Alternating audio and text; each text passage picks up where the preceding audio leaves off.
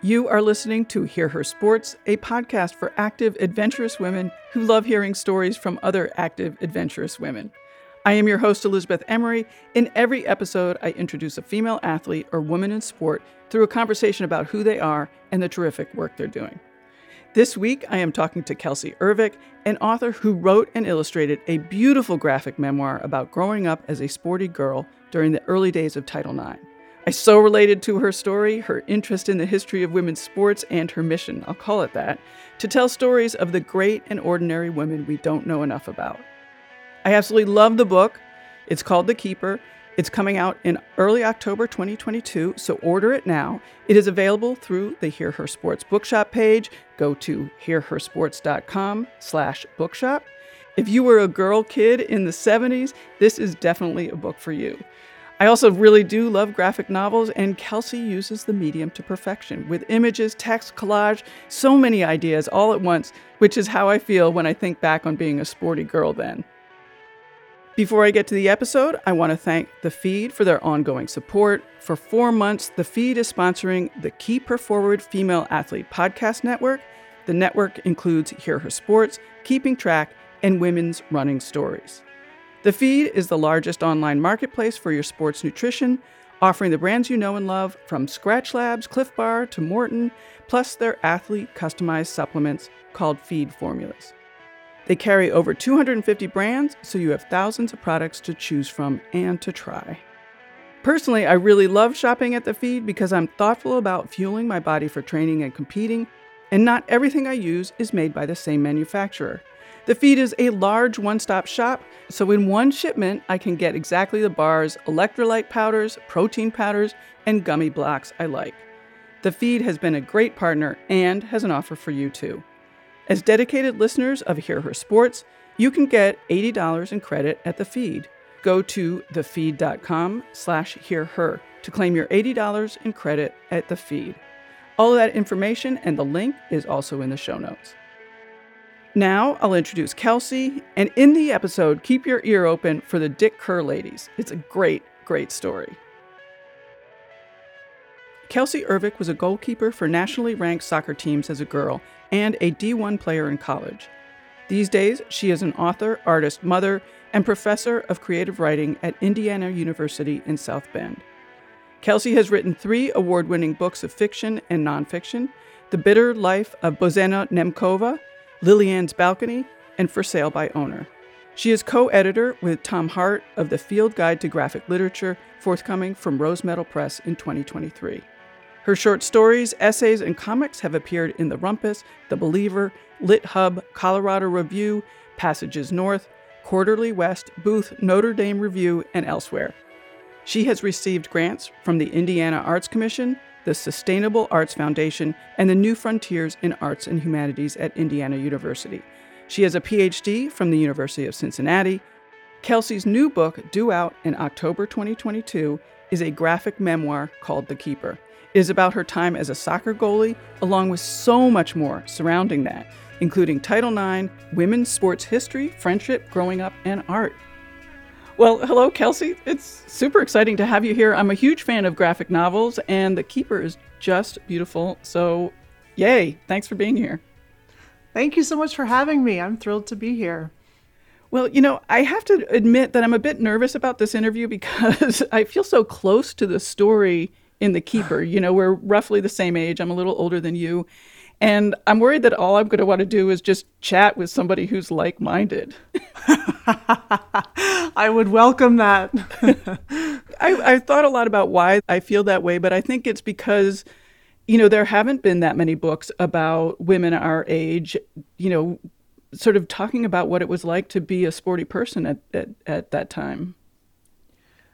Yes, I feel like so many biographies and memoirs that are about athletes are about professional ones, and I'm just like a regular old athlete, and I wanted to tell that story, growing up being so immersed in sports, but I didn't go on to be like a superstar. I had some brushes with future soccer fame, but just to be a part of growing up in those early years of Title IX and kind of through some of its evolution was just kind of exciting to me. And it's such an interesting time, a transitional time. And, like my mother certainly didn't play any organized sports, but, my grandmother was super sporty and my mother did lots of skiing. And so we were the first generation who did have the opportunity to have organized sports in school and whatnot. Yeah, that was something that I was only vaguely aware of as a girl growing up. I understood that I was doing something that my mom's generation had not had a chance to do, but you're young and you don't really know what that means or why. And so that was part of the project of this book too, was to historicize it a bit, to look at why didn't mom have those opportunities, and why was I able to have some, well, actually many, but it was still the early days. And so that was kind of notable. And I think it started to really hit home for me when I was coaching my daughter, in the next generation, and coaching with another mom who clearly knew how to play soccer. And I was like, okay, this is like a new kind of soccer mom. And she and I got to talking. We were both coaching my daughter's junior high team, and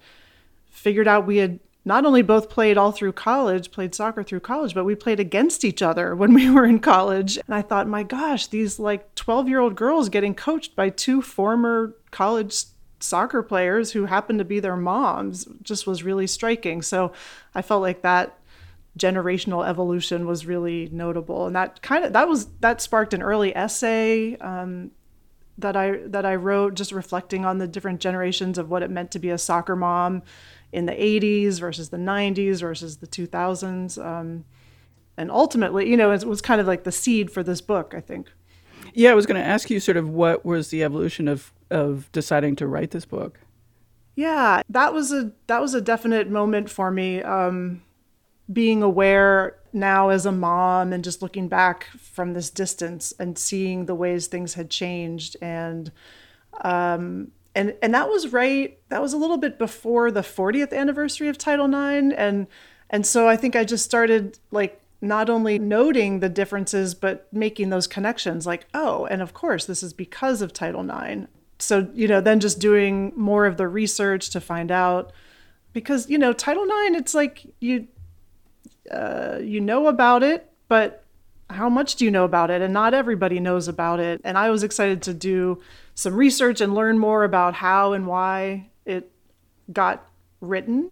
And that, of course, I talk about in the book. I just, in a few pages try to tell the story, because I felt really inspired by these women and their stories. Bernice Sandler, Patsy Mink, Birch Bayh was inspired by his wife, who had been turned down from the University of Virginia because she was a woman. So these people that made Title IX happen, I got excited learning that story, and I just liked the idea of looking at my own story, but looking at all of the history that surrounded it, and how all of those forces shaped my life in ways that I had no idea. Sure. And I think, growing up, I thought I was an athlete because my dad had been an athlete and because they put me into sports, and, but the fact that there were sports to be put into had so much to do with Title IX. And so just exploring the ways in which this law had shaped my entire life without me knowing it was exciting. I was on some panels for Title IX and did research. And one of the things I found out is how few people actually know about Title IX. I mean, even, yes, of all ages. I mean, the percentage of people who know about Title IX is just absolutely shocking. And I think about it it's not taught in school really. And so it's so important to be talking about it and what it's done and what we've gotten. And also the interesting bits about how, and you mentioned this in the book, that it wasn't really, it wasn't sports minded when it started. Right. Yeah, it was created by these women who had been turned away from higher educational institutions on the basis of sex, and Bernice Sandler collected all of these examples, thousands of pages of examples of women getting passed over for jobs, not getting accepted into programs, not getting paid as much as men, all of this. And so it was designed to limit discrimination in higher educational institutions and all educational, federally funded educational institutions. And it was the line that any educational activity, like the word activity led us into the sports arena where it's like, okay, well, are sports an activity? Yes, they are. And so that was part of the language that opened it up to exploring gender equity in sports and all of these meetings about, how are we going to enforce this? And does it have to be in sports? And yes, it does. I'm glad you mentioned enforcement because that was one of the things that I discovered in my research is that the enforcement is not done. And so compliance is really terrible. Yes. Looking back now that you've done all this research and thinking about your own experiences benefiting from Title IX, what are your thoughts about Title IX and what it still needs, I guess, and like, what do we need to do to continue progress? Yeah. Well, yes, the enforcement is a big one. USA Today came out with a big study showing how like 83% of universities are still not fully in compliance. And so we do need to continue to work toward this to keep getting people aware of Title IX. I mean, that's part of it is awareness, changing attitudes about it. And I think, then also just we have our larger structural issues where, people have noted that the main beneficiaries of Title IX are white women. And so we need to also be thinking about, these larger social issues and continue to work to make sports accessible to all people at all schools and all communities. Yeah, I mean, once again, sports is a good indication of what is going on outside of sports. Yes. Yes. I want to go back to your youth. And one of the things that you said in the book that struck me was that you had a boy's life. What did you mean by that? Yeah. I felt like growing up playing sports all of the time. I was always tall, strong, fast, and I just, kind of roamed around. I was a total tomboy, quote unquote, as we called it in the 70s. And I loved sports. I loved watching the Olympics. I loved watching the Pittsburgh Steelers. I wanted to be Lynn Swann, the wide receiver of the Pittsburgh Steelers. I just wanted to be out throwing and catching and kicking and running and playing. And, at the time that felt gendered to a boy's life. And I think I don't know. I think I just identified quite a bit with boys. I was the oldest and my parents were pretty young and my dad had been an athlete. And so I just, that was kind of, he got me out doing all of these sports. And so I think that sporty life just felt more like a boy's life at the time. And you remember thinking that? I remember identifying a lot with boys, I guess. Yeah, I mean, I think I did too. Yeah. Which is sad. Why does that activity have to be boy? Yes, exactly. I don't think it is so much anymore, but certainly in the 70s. Yeah. You also said that being on the sports field was a place where, you didn't have to be good and quiet and nice. And again, sort of a similar question, is that in retrospect that you remember that? Or did you remember that at the time? Like, oh, I'm on the field, I can be all this other stuff. I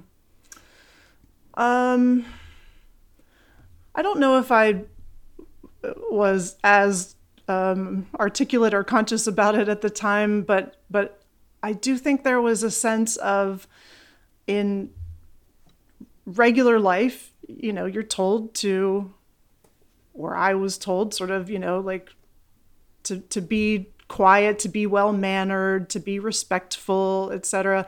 And just when you're getting ready to go out onto the field or a court, I played basketball, softball, soccer, ran track, all of these things, you get very different instructions and you're told to be tough and you're told to, be strong and you're just supposed to go out there and win. And it's, I don't know. So you just get very different messages when you're in regular life as a girl versus when you're about to head out onto the field. And sadly, I think that's still true. Yeah. Yeah. The other thing I wanted to ask you about is you have those cards that you're supposed to check off things that you want to be when you grow up. Were those real cards? Like you were really feeling like tell me more about that. Yes. Yeah, this was in this book called School Days, and they weren't cards. They're in boxes, but they're just on the pages inside of this book, and that was the list of things, the choices that you had. It was so it says, what I want to be when I grow up, and then there's a side for boys and there's a side for girls, and there are just different options. And again, 1970s, but it was the boys could be an astronaut, a football player, a baseball player, a hockey player, a chef, etc. I mean, so there's 10 for each, and then so that's a sampling. And then for girls, mother, nurse, teacher, actress, singer. So and every year it was like, I would check off what I wanted to be that year. And it was interesting how that evolved from first grade, when I was checking all over the boys' side. It was like, I want to be a baseball player, I want to be a football player, I want to be a policeman, and then I would also put something on the girls' side. But by third grade, I was only filling in checking off items on the girls' side. And as I say, by sixth grade, when I was a 5'8", 12-year-old, the only thing I wanted to be, the only thing I checked was model. And so to me, this just, it's fascinating to me that I still have this book and can map it out and just see the way that I was clearly socialized. I mean, that was part of it's getting older, but it's early on, it sort of is okay to be, on the boys' side and want to do all these things. And then I started limiting, realizing, okay, I'm a girl, I have to check off things on the girls' side. And then by the end, to just have it be a model, oh my gosh. Yeah, you're right about that sort of cultural aspect of being girls and boys, not only in this book, but apparently in your other books. Yeah. I mean, I don't know what to ask. I just, I think the reason I don't know what to ask is because, I see the changes happening, and you talk about that in your book. Your book sort of progresses to the U.S. women's soccer team now and everything that they've done, the uniformity that they had in fighting for equity. And it all seems great when you take these little things, these little pieces, but then you think about sort of the cultural attitudes, and then I get depressed. Yeah. Yeah, I know. And Caitlin Murray writes about this in her book about the national team, just thinking so the 1990s, it's finally women's soccer is coming into its own. We have huge success at the 1996 Olympics. We have huge success at the 1999 World Cup. But, the media coverage of the women's team and of their games constantly focuses on their sex appeal, that term in numerous headlines, talks about the team looking good and, all this focus on their looks more than even their amazing World Cup winning play. And when Brandi Chastain yanks her shirt off at the end of her, when she has the winning penalty kick in the 1999 World Cup, the response included outrage and just high drama because here's a woman yanking off her shirt and we can see her bra. So yeah, thinking of the ways in which we're just obsessed with women's bodies and clothes when they're out performing amazingly on the soccer field is just kind of depressing. And, and continues, it's evolved in different ways, but continues today. Well, evolved maybe, but it's still very much the same. We were all so outraged. Not me or you. Yeah. Outraged at the bra viewing. But meanwhile, in 2021, the Norwegian handball team was, fined for not wearing their bikini bottoms. Yes. I know. I guess the cool thing is that didn't that result in a change in Yes. yeah, I mean, so a little step of progress. But yes, fined for not wearing bikini bottoms. Like what? Well, it does make you question, like, who are they thinking is the viewership? Right, right. And I have that quote from 2004 where Sepp Blatter, the head of FIFA at the time, was like, "Oh, can't we get women's, football, soccer players, can't we get them to wear, tighter shorts like they do in volleyball?" And he's like, "They look really good, what can I say?" And it's like, oh my gosh. Well, this is one thing that I've learned over the course of doing Here for Sports is that, like all of these tactics are the same. I mean, we can find, and I want to talk about the Dick Kerr ladies, that the tactics used against them were the same that we're seeing now. Yes. The tactics that are used to keep people down are the same regardless of groups, regardless of time. Yes. And I think for me, seeing that these are tactics and that they've been used over and over again is helpful for me, because I can sort of put it in that box and like, oh, it's not personal or something. Yeah. Yeah. No, I agree. To see them in a sort of objective way like that. And for me, likewise, to see it historically and to go, oh, this has been happening for over 100 years. I mean, it's not I don't know, it's a little depressing, but to know that from the beginning that we're just continuing this long fight. Yeah, and that was one of the kind of exciting things in researching the book, because I did not know about the Dick Kerr ladies, and I was stunned to find that they existed and were as popular as they were. And why don't we know about Dick Kerr ladies? I didn't know about them either. I mean, we should all know about them. I know. And I mean, these stories are just starting to be told, and I think right now, especially in England, there's a lot of excitement. Yes. As they're looking at, I mean, they're in their own exciting moment right now, but it's all the more important in light of this history. And so maybe it's a good time to talk a little bit about who the Dick Kerr ladies were.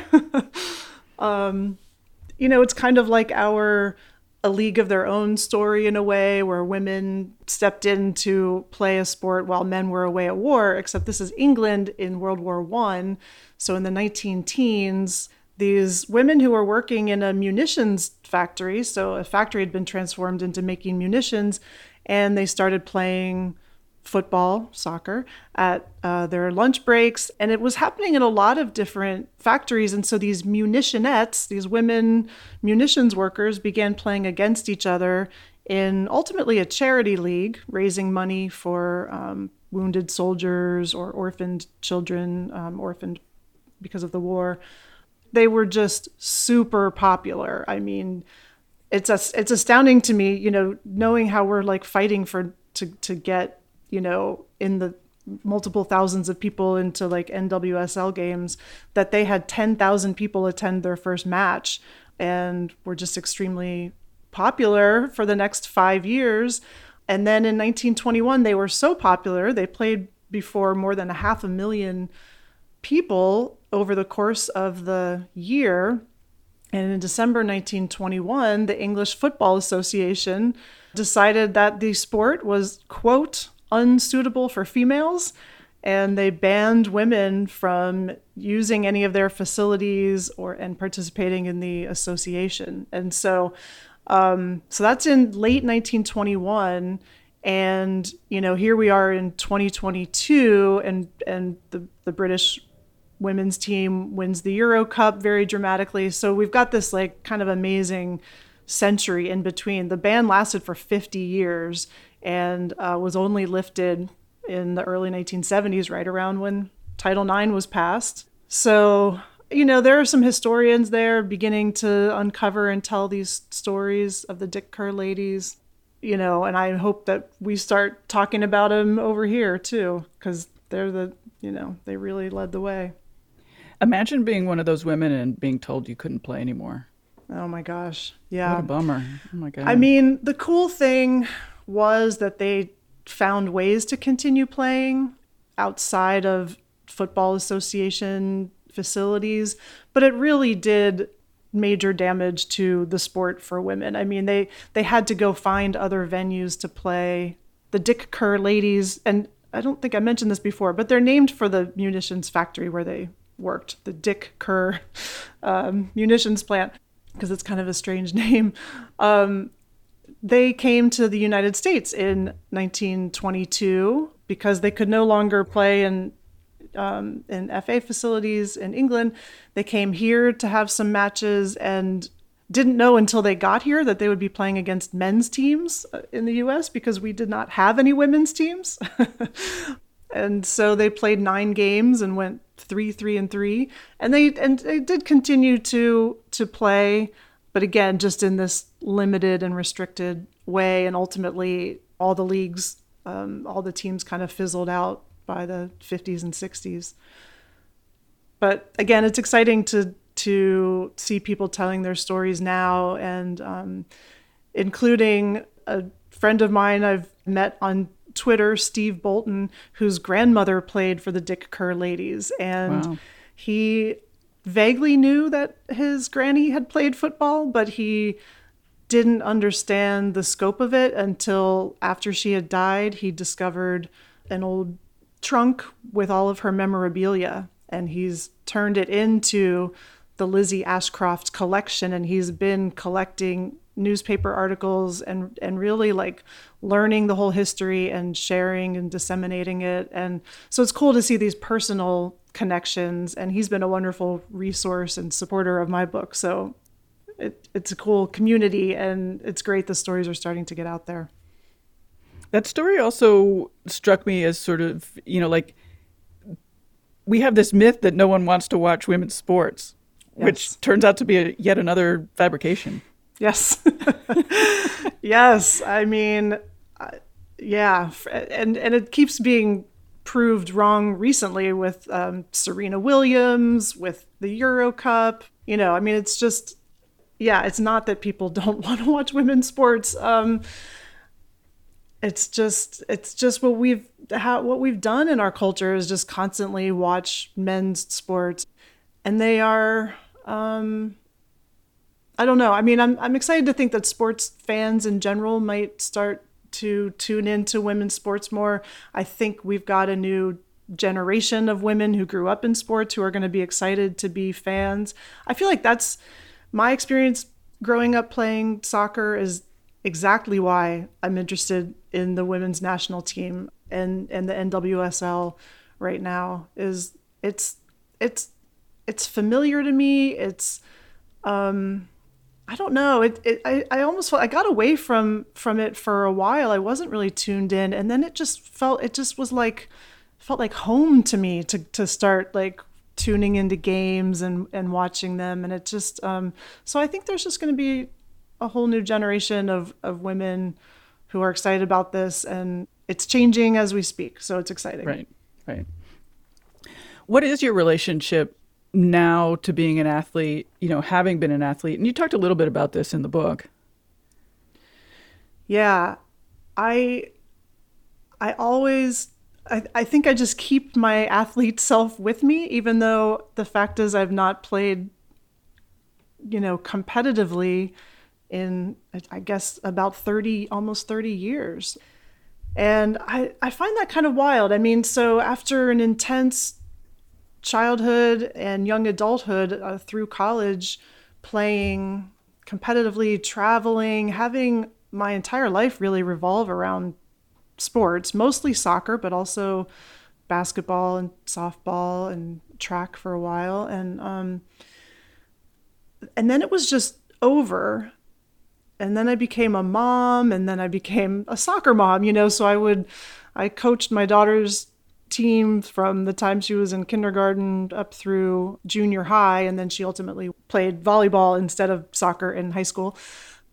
So in a way I kept in touch with it that way, but I think it's just like always in me. I mean, I like to run and work out, and I need to be physical, I like to feel good, I guess. I don't know. And I think the mentality of being an athlete has really helped me navigate my life as a teacher, as a professor, getting my PhD. I mean, it just kind of, I don't know, it's who I am. So I always carry it with me, even though I'm not like actively playing any competitive sports.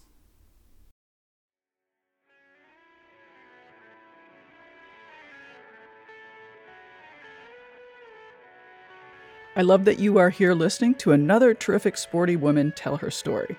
If you aren't already on the list, I encourage you to sign up for the Hear Her Sports newsletter at hearhersports.com. Many listeners are already signed up and really enjoy reading and finding even more by clicking the links. You will find special offers from sponsors, of course with the links that take you exactly where you want to go. Mostly, the newsletter is where I write some thoughts on the latest guest and what we talked about in the episode. All the conversations stay with me, so in the newsletter, I'm able to relate those thoughts to a bigger picture of women's sports and to everything I've learned from the more than 100 women I've spoken to in the last 5 years, producing the podcast and other audio projects. Each individual story is important. Equally important is where the stories fit into the context and history of female athletes in women's sports. I'd love to have you join us. It comes out only every other week, so enough to be engaging, but not too much. Sign up at hearhersports.com.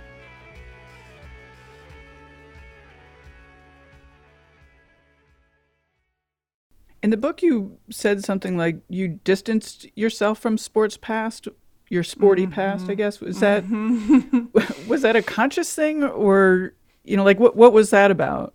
Yeah, it was a little bit of a conscious thing, and a little bit of like, well, I mean, it's over. I mean, I didn't have anywhere else to play competitively, so.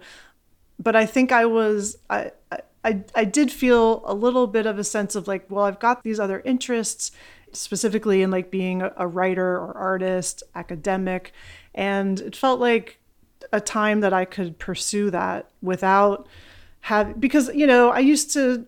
Like I would want to take like a painting class in college, but it would be a 3-hour studio at the same time that, I had soccer practice in the afternoon, so I couldn't take it. So it was just, I never like was allowed to pursue these, not allowed to, but I mean, it never really fit into my sports schedule in life. And so I started exploring and pursuing some of these other interests, taking classes and writing and drawing and doing all these things.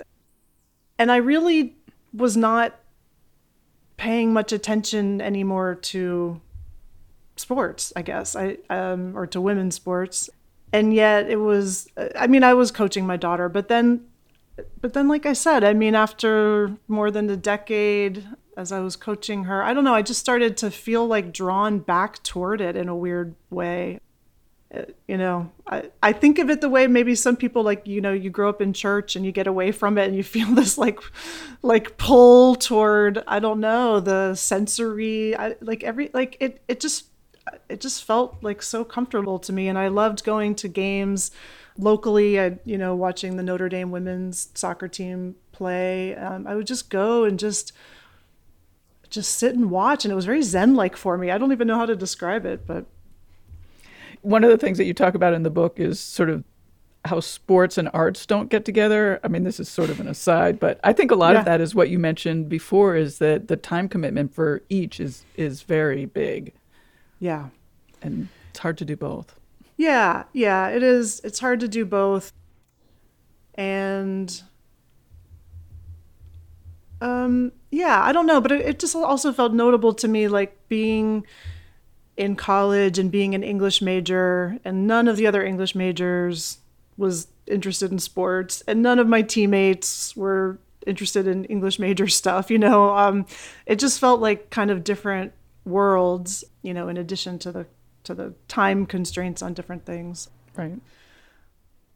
But I think that's why I also got excited, like, talking about Vladimir Nabokov and his memoir, Speak Memory, where he writes so lovingly about having been a goalkeeper, and he's just like, just one of my favorite writers, and he was also a visual artist, and he just had it, he was able, I don't know, he embodies like that whole like artistic and athletic element that I find so compelling. That's one thing I really love about your book, The Keeper, is that how you've brought in all this other stuff. I mean, certainly it's your story, from start to finish, but it's also talking about literature and history and, Dick Curladies, all of that stuff. It's really fantastic. Oh, thank you so much. Yeah, I mean, my story, I feel like is only interesting with all of these other stories swimming around it in a way. I mean, I feel like that's what makes my trajectory of being a girl athlete in those early years, playing only on boys teams. I mean, it's such a familiar, it's a familiar story for many of us of a certain generation, but to think about it as a bigger story and why that is. And yeah, to think about there's Camus and Nabokov, and they were writers who were goalkeepers, but they were also guys. And so how is it different when you're a young girl coming up and interested in being a writer and being a goalkeeper? So yeah. And I think as I talk about in the book, maybe the really big thing for me was to see the ways in which women artists and women athletes have faced the exact same challenges over centuries. Sure. And to really see even in these kind of disparate worlds, what is shared is this fight for equality. Well, it goes back to they're the same tactics being used over and over again. Yes, Yeah. Exactly. And speaking of that, I mean, one of the things that you mentioned in the book is this discovery that you had in school of all these female writers, which you hadn't known earlier in your life, and sort of the importance of, I mean, calling them role models seems not quite right, but, we live in a society where everything we look to is male. And I certainly think about that in terms of, how we all watch male sports and not women's sports. And sort of, we've talked about a little bit about that. So talk about these women writers that became, I don't know, what, inspirational, motivational? Mm-hmm. What was it? Mm-hmm. Yeah. All of those things. And I just felt this deep connection. I was like, oh, their stories just really resonated with me in a different way than, the stories by male writers did. And plenty of stories by male writers resonate with me. That's why I was getting a PhD in English literature. But yeah, I think what was so important for me in that moment was the way that I came into grad school, just as steeped in these patriarchal ideas as anyone else. I was privileging literature by men, and in a strange way, I realized that had come from my sports days, because, one of the things that I realized in retrospect that I loved about being an athlete was, and this kind of goes back to that boy's life question, one of the things I loved about being an athlete was feeling like I was participating in something important and, something that was valued in society, because we value sports and we value men being strong and being active. So I felt like I was, I don't know, I just realized that that was part of what I liked about being an athlete, was that I felt like I was participating in a man's world, I guess. Mm. And I did. I wanted to take that attitude, I don't know, those kinds of ideas into my own writing. I say in the book, I didn't even know what it really meant, but I wanted to write like a man. I felt like this impulse. And then I'm reading these books by all of these women, and I'm like, oh, I don't know, they just resonated with me so deeply, the way that they addressed things that I was experiencing as a mother. I had a young daughter. My daughter was young when I was in grad school. And so, the way that they spoke about motherhood was not the way that male writers spoke about motherhood. There was a value to it. There was a value to domesticity and to life at home, where, I could sometimes feel limited, but instead there was just this, they just shone a light and a different way of seeing my life as a woman. And it was very inspiring to me. I recently was talking to somebody about, now that I'm aware of I don't know, the lack of coverage of women's sports and things like that. It sort of feels like I forget which one it is, but the red pill, blue pill analogy of, now that I've seen it, I can't help seeing, the impact of patriarchy. Do you have that same impression? Yes. Yeah. And again, I think I was surprised. I mean, I was writing about, like, I'm reading Virginia Woolf, and she's writing about the problems of the patriarchy in the 1920s, and I'm like, yeah, but I wasn't seeing the ways in which I was steeped in it for myself, and so I think just having the blinders come off my own eyes about myself, I could see it elsewhere in certain ways, but I wasn't seeing it for myself. So, yeah. Yeah, it was a big moment for me when I was able to say, I'm a sexist. Yes. And I shocked everybody. Like, it really, yeah. Mm-hmm. You wrote somewhere, and now I can't remember if this was in your book or someplace else, you wrote, writing books about women whose existence had been forgotten was super important for you. Mm-hmm. Do you have a mission in your writing? I mean, do you think about it in that way? It has come to feel like one. I didn't start off thinking that was my mission, but it has more and more become what I do and what I'm interested in. Whether in my books, like I have a novella set at Frank Lloyd Wright's Falling Water, the house south of Pennsylvania that looks like it's sitting, and basically is sitting right over a waterfall. And all of the research I did about that house was about Frank Lloyd Wright and the husband, the man who commissioned the house, but he commissioned it, he and his wife did it together, and you could just barely learn anything about her. And yet she was a business partner with her husband, and she was as much a part of all of the activities as he was. So I wanted to tell her story. I just got interested in like that sort of alternate perspective. And then my next book was about a fairy tale writer from what's now the Czech Republic, and Bohemia is, what it was then. And just very few people know about her. We know about Hans Christian Andersen and the Brothers Grimm, but in the US, few people knew about her. And I just got excited to tell her story. So yeah. And then learning about these, early, quote, lady footballers for this book was very exciting to me. And the women who made Title IX happen.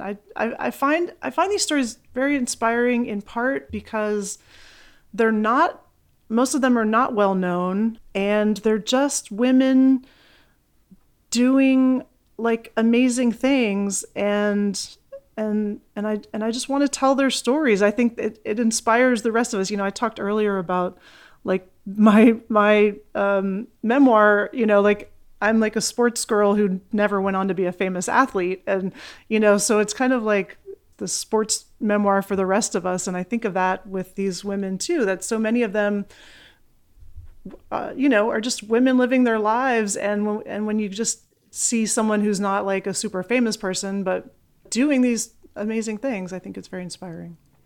Why is history, I mean, we might have gotten to this already, but why is history and why are stories important? I mean, what's your aim telling them?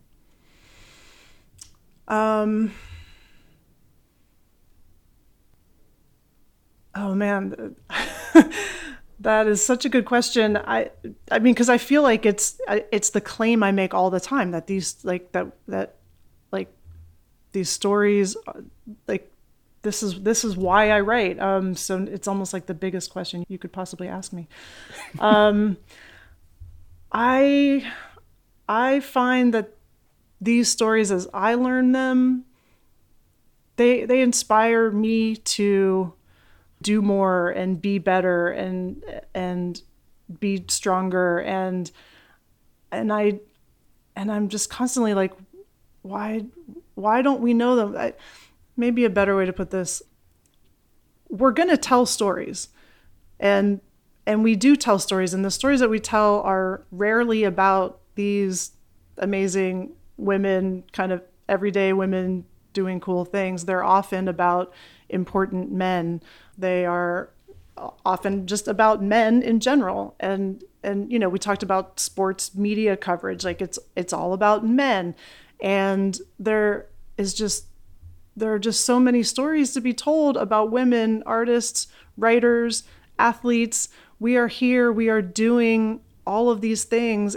And I want these stories out there in circulation. I want them to be right up there with all of the football stories. I'm talking NFL football. I want them up there with all the baseball stories. I want us to be talking about women's accomplishments and talking about them as accomplishments and not about their outfits. I want us to honor the women who have fought for us to be where we are. And I want those stories told. I'm so glad I asked you that question, because since I started Hear Her Sports, I've often said that I am a better person having heard all these stories. Yes. And I totally feel that way. I'm so, like when I have bad moments, I'm motivated by them. I'm inspired by them. And I agree with everything you said. I want everyone to hear these stories. Yes. And that's such an excellent parallel. I mean, you're working on it through this podcast and telling these cool stories. I love listening to the stories of women I've never heard of doing sports I didn't even think I was going to be interested in. And suddenly I'm like, oh, wow, that's awesome. And, and there's just many more points of connection than difference. One of the things I've been thinking about recently is, what can women fans of sports do to help the progress? I mean, people who are not involved in, doing podcasts or writing about it or whatever, just normal women who follow sports, what can they do to help progress women's sports? Mm-hmm. Well, I mean, it's interesting because I don't think we should dismiss the importance of the podcasts and the books and the articles and the companies that women are starting. I think that's all part of it. And I think, regular women, so to speak, can do all of those things. Obviously attending the matches and the games and amplifying the stories of athletes on social media and elsewhere is really important. Cheering them on, talking about the stories, listening. You can listen to a podcast. You can buy people's books. I'm not referring to mine here, but I mean, there's a lot of books out there, and just continue, keep telling the stories. Well, I want to wrap up, but is there anything that I missed you want to cover, want to tell people before you sign off? I don't think so. This has been very thorough. I appreciate your amazing reading of the book and engaging with all of these questions, and it's really fun to talk to you about them.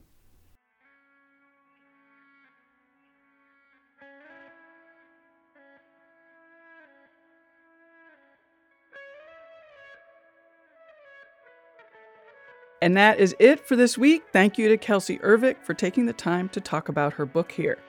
Links to things Kelsey and I talked about, how to order her book, and an image of the cover of The Keeper are all in the show notes at hearhersports.com. Thank you, as always, to our fantastic Patreon and Buy Me a Coffee supporters for the continued backing of the show. We can't thank you enough. We couldn't do it without you because we are a listener-supported show. If you aren't a supporter and would like to be, go to patreon.com/hearher or to the easy-to-use buymeacoffee.com/hearher. Hear Her Sports is also looking forward to building our audience, and you can help us. Tell your friends about the show, about one of the athletes you met here, or about something you learned.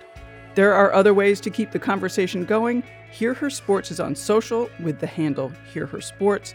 You can send me an email to elizabeth@hearhersports.com. I will always reply because I absolutely love hearing from you and talking about women's sports. And remember to sign up for the Hear Her Sports newsletter. Sign up at hearhersports.com. Until next time, bye-bye.